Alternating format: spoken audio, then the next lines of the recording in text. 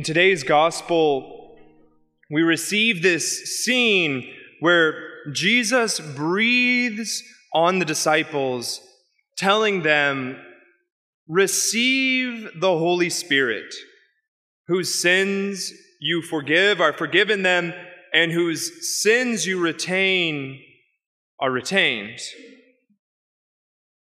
This gospel and this celebration of Pentecost come on a fortuitous weekend, since yesterday I went up to St. Francis of Assisi Catholic Church in Frisco to participate in and witness the ordination of 6 new men to the priesthood for this diocese.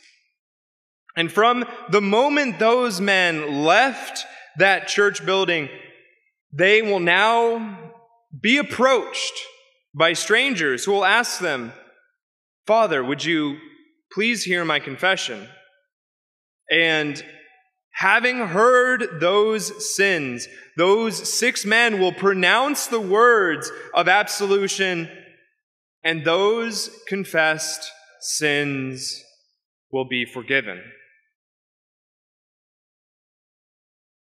This weekend and in this diocese, we are witness to a renewal, a refreshing of the communion of saints. And this part, the communion of saints, is in the creed, the Apostles' Creed, which is the shorter creed. We don't normally say it at this Mass, but you may say it, for instance, before a rosary.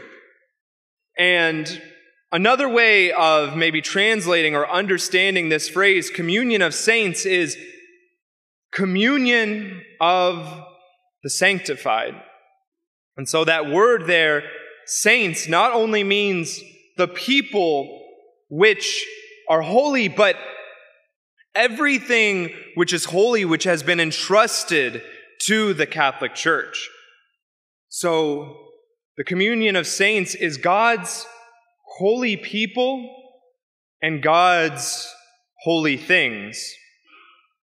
This phrase, communion of saints, not only refers to those saints which are now gathered around God, giving him praise in eternity, but all of the holy aspects, the spiritual goods of the church, which have been entrusted to us, have been entrusted to the church, including the sacraments, part of those holy things. What is the purpose of the sacraments? The sacraments work together to nourish, sustain, and grow divine indwelling. And what is divine indwelling? When we are baptized, we are made into new creatures. And we heard about this from our second reading today.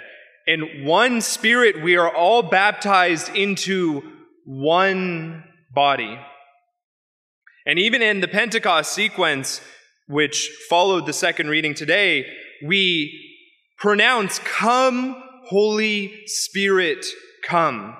And the sequence continues, "Within our chests shine you, the soul's most welcome guest." That is, we pray, "Come, Holy Spirit, into each of us." And so, yes, Pentecost is a reminder of that day where those tongues of fire were hovering over those people gathered in the upper room. And it's a reminder of them going out to preach into the nations. But it is also a reminder of the Holy Spirit who dwells in each of us. It is a reminder of the divine life that resides within us. The whole point of this life is to protect and grow the divine life within us. And the whole point of evangelization is to try to draw others to that same truth, that nothing in life matters more than divine indwelling. So who is in control of this growth, the growth of this life within us? In one sense, God is in control, and without God, no divine indwelling is possible. We have no power over the Holy Spirit. Rather, divine life is something given to us as a gift. And this gift of the Holy Spirit not only animates the church, this assembly gathered here, but the Holy Spirit animates each of us individually as members of the body. In another sense, we do have control, because we have control of ourselves. Every time a parent brings a child to baptism, brings the child to the church to baptism, that parent is asked the question, "What do you ask of God's church?" And that parent responds, "We want baptism. We want eternal life. We want the church to give the gift of divine life within this child today." That parent can either bring the child to receive divine life or not. Each of us has control to receive, to develop, to grow this divine life within us, or else to let it languish, to let it die. We see the same kind of dynamic in the other sacraments.